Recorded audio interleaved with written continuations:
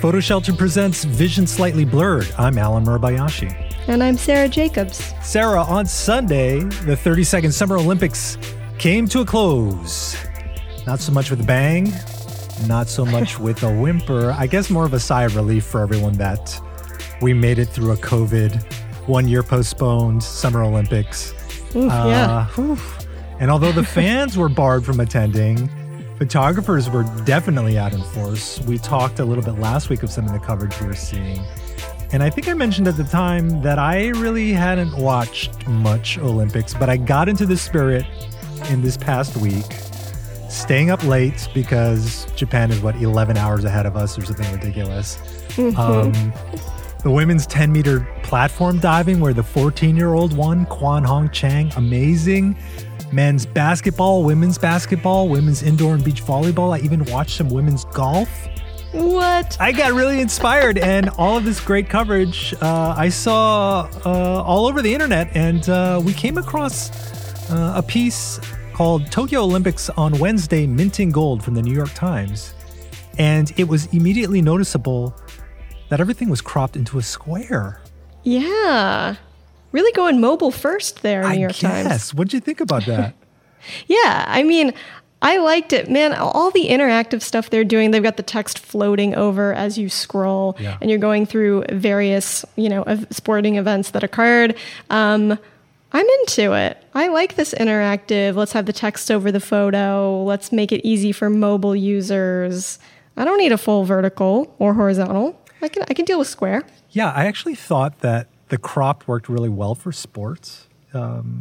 Makes me wonder whether we should be cropping everything into a square anyway. But I was curious, so I collapsed my browser window to be more vertical, and the images appeared as a vertical crop, like a really awkward vertical crop. So I don't know what sort of programming that they're doing over there on the New York Times, but it did change it to a vertical crop. So then I got curious again, and I went to my iPhone, and I looked at the same piece through the Safari browser on my iPhone and then also through the New York Times app, and it always maintained that square crop. So interesting to see what they're doing over there. Yeah. And then finally, when the games closed, the New York Times had another photo package called Olympic Highlights, Our Best Photos in Tokyo. And man, the staff that was over there, they just killed it. Chang Lee, Doug Mills, James Hill, Hiroko Matsuike. Doug Mills had this incredible photo from the diving center. And it's not an action photo of one specific diver. It looks like everybody's doing warm-ups. But he has divers on all the different platform heights. And one guy's on the 3-meter springboard about to take off. There's a guy mid-somersault from the 10-meter platform. There's a woman on the top of the 10-meter platform just doing a jump, I guess, to warm up. And all of this is reflected in the glass that his camera is right up against at the back of the venue. It's such a great moment. There's so much going on. And despite that there's no crowd, I just love the image. I mean, it's just a fantastic image. Yeah, I thought it was great how the Times had photographer Doug Mills, he's worked for the paper since 2002. He's no spring chicken, right? He has been at it forever. And they had him do an Instagram story all about getting to the Olympics, which just, he had to make the camera face him. He had to talk about what it was like taking the flight, getting through security, checking in. It was very like, here's what it's like to go photograph the Olympics. And so I thought that was very cool that Doug was down to do that. And the images he got are fantastic, but like, of course they are, Yeah. He's been at it for so long. I was scrolling through their best of images, and I kind of had to catch myself because, I'm always looking at photographs from like, sort of like my favorites would have more of like a commercial looking vibe or like a portrait looking vibe. Yeah. And so I'm just very drawn to that style. And I had to kind of stop myself and be like, you're looking at these from like a sports photography perspective. But I loved Alexandra Garcia's shot of. They're not captioned, so I don't know who it's of. It's from the back of an athlete. The sky, a blue sky, is in the background, and he's adjusting something on his head, and it has a very commercial feel to it, but just a great energy, and I love that shot. The one thing that was noticeable to me as well is that, you know, when you capture these athletes in the jubilation moment or the peak action, you wouldn't know that there's no crowd there because they're so happy or they're so defeated to have, or, you know, they're right at the action, so focused on what they're doing that it almost doesn't matter that there's no crowd there. I'm sure for the athletes they would say otherwise because they feed off of the crowd's energy. But, you know, from the photos, you see the same amount of exertion and exhaustion. And, you know, in that respect, I don't miss the crowds in a lot of ways.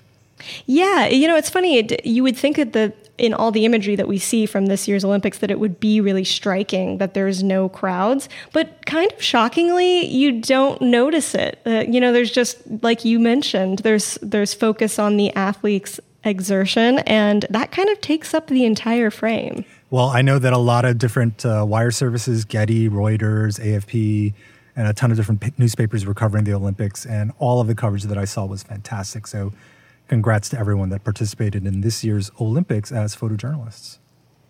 So before Google image search, you know that there was like libraries of actual prints, Alan? What libraries? What?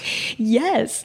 Libraries of actual prints that included that, you know, artists and creators and historians and researchers would go physically look through. And the New York Public Library has a massive, massive picture collection that the New York Times is reporting will officially be archived so that you have to make an official appointment to go and view specific pieces that you want to see rather than just sort of browse through this magical, magical collection. I was reading through this article and I think I kind of knew that this room existed. It's literally a room filled with photos and images. And you can go into this room as a library patron and just browse these shelves that are full of photos. Yeah, they're filled with over 1 million original prints, photographs, posters, postcards, illustrations. And the collection was founded in 1915. So there is just a treasure trove of stuff, including, of course, a lot of amazing photographers' work, including Walker Evans, Paul Strand, Louis Hine, and Dorothea Lange. Roy Stryker, who headed the photography project of the FSA during the Depression, transferred 40,000 prints to the collection back in the day. Not a small number. The one thing that really struck me from all of this was that users can borrow up to 60 pictures at a time on any subject with a library card. That is wild. I thought that was bonkers. So you have these images that are like 100 years old and you can just check them out? Yeah, what? Like, are there restrictions on that? I mean, one thing that the New York Times, really, they gave homage to a lot of the artists who have created artwork from this collection. And there's apparently a lot of cool artworks that have been done based on the images within this library. Taryn Simons, who has, she started out doing a lot of documentary photographer, and now it seems like she's pivoted to being more of an art photographer. So she has been doing collages with images from this collection that are, those composites are then available through her gallery as well. So yeah, I think there's a fantastic treasure trove of stuff. It's very sad that the ability to just walk in without an appointment and browse the images will go away at the beginning of next year. We should point out, however, that much of the picture collection is available digitally. At the NYPL Digital Collections link. We'll have the link to these articles as well as the link to this library resource on our blog at blog.photoshelter.com. I might need to go in before the end of 2021 just to experience this room before it's all put away. I know. We might have to do a vision slightly blurred field trip. That would be cool. That would be very cool. Into it. We have spoken at length on a number of shows about Twitter's racist algorithm. You might recall, Sarah, that last year Twitter introduced an image cropping algorithm.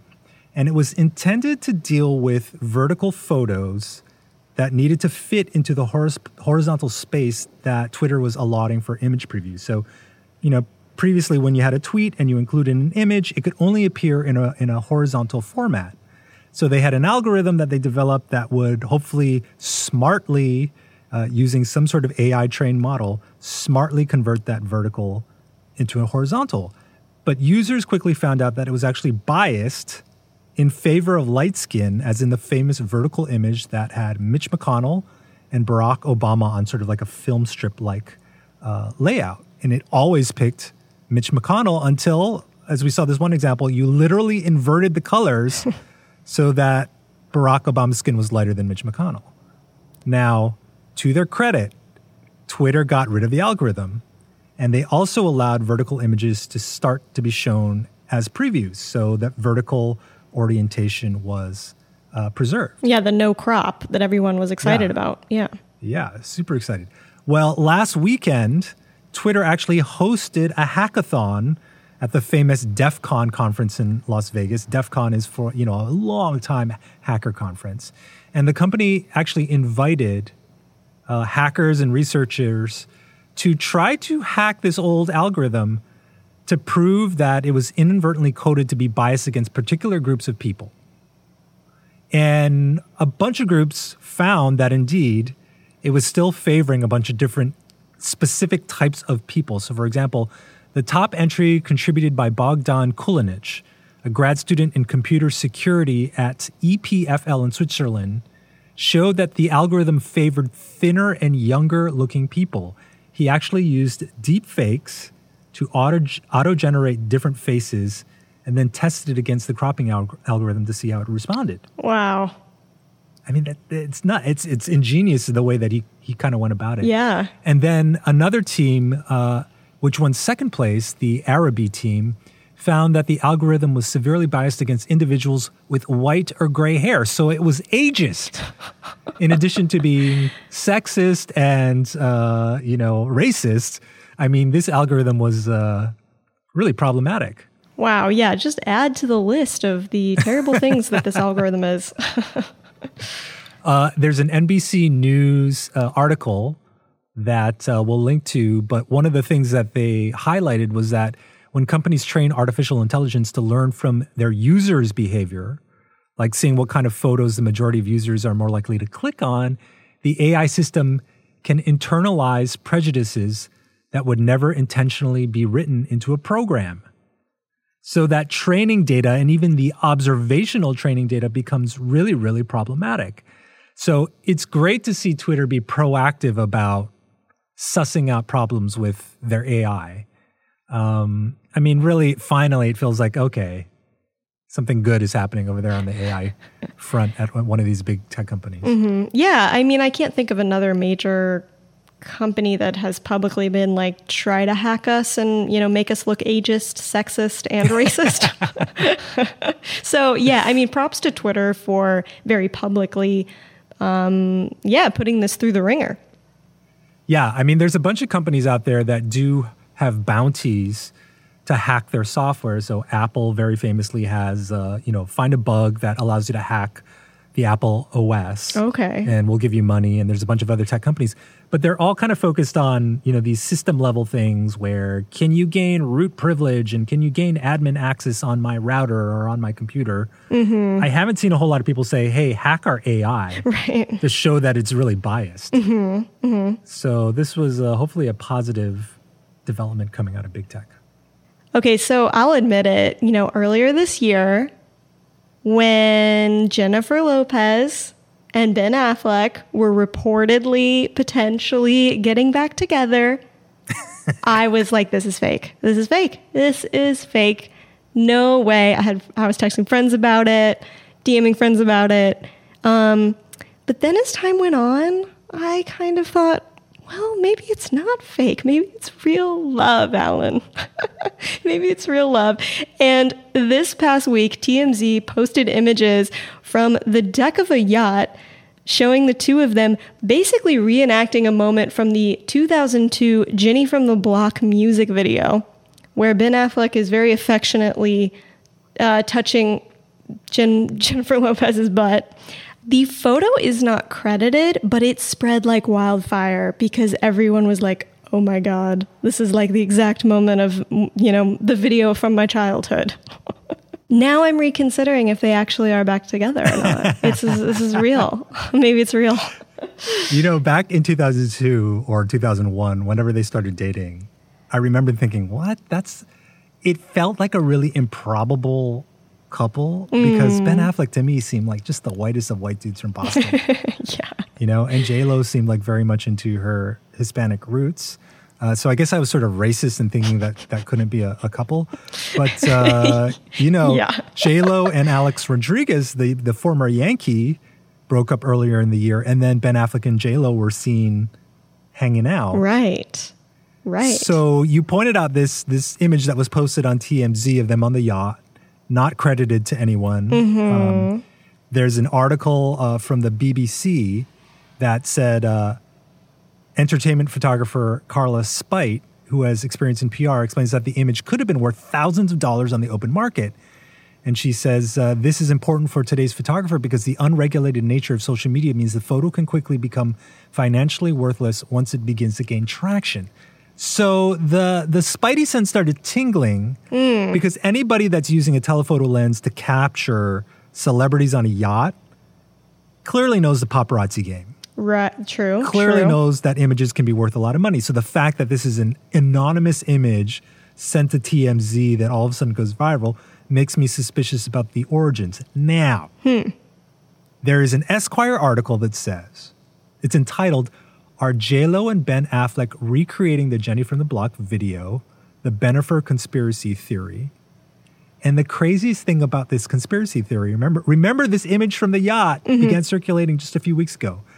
On May 24th of this year, on an episode of the podcast, Busy Phillips is Doing Her Best, her co-host, Casey St. Onge, theorized after Affleck was seen wearing the same watch from this 2002 Jenny from the Block video that there was a chance that Lopez and Affleck were doing a shot-for-shot recreation of that music video for its upcoming 20th anniversary.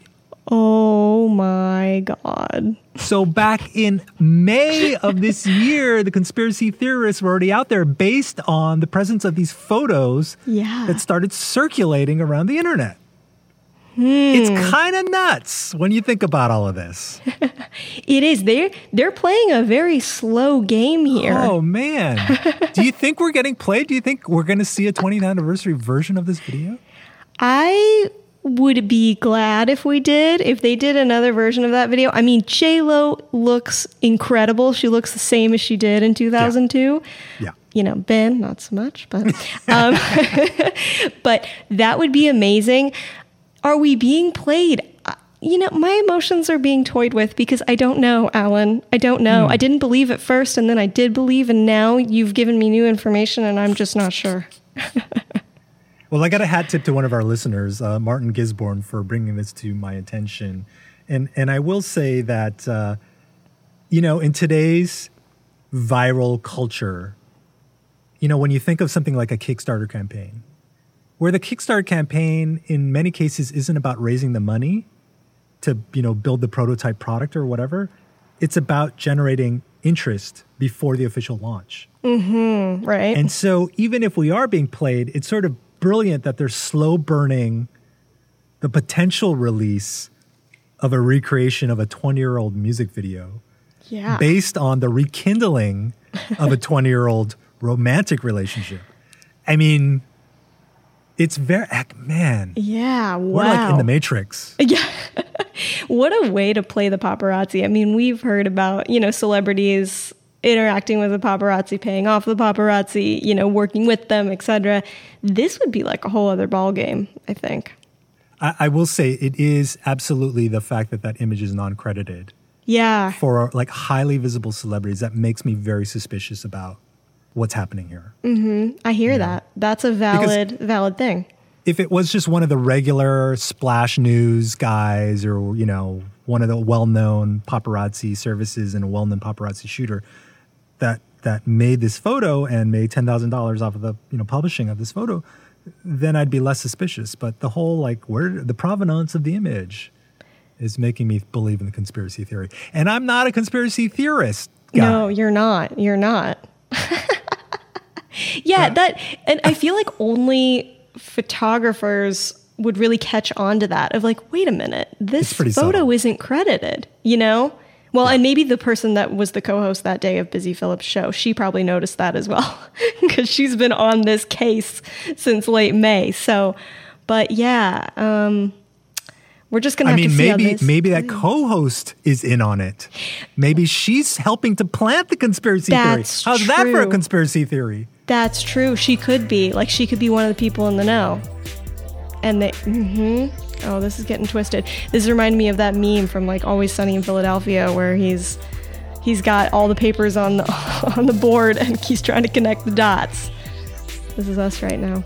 Well, this is one of the greatest photo sleuthing capers that comes to mind in recent photo history. So I guess we'll have to wait till 2022 since that is the 20th anniversary of the Jenny from the Block video. But it'll be fascinating to see whether these scenes are recreated for a new version of the video. We'll see. We'll see. Well, that brings us to the end of this week's show. Since you're here, smash that subscribe button. Leave us a comment or a rating. It really helps us grow our audience. You can always tweet at us at PhotoShelter with ideas, just like Martin Gisborne did. Thanks for listening. We'll talk to you next week. Bye-bye. PhotoShelter is the online leader for photography websites and workflow tools.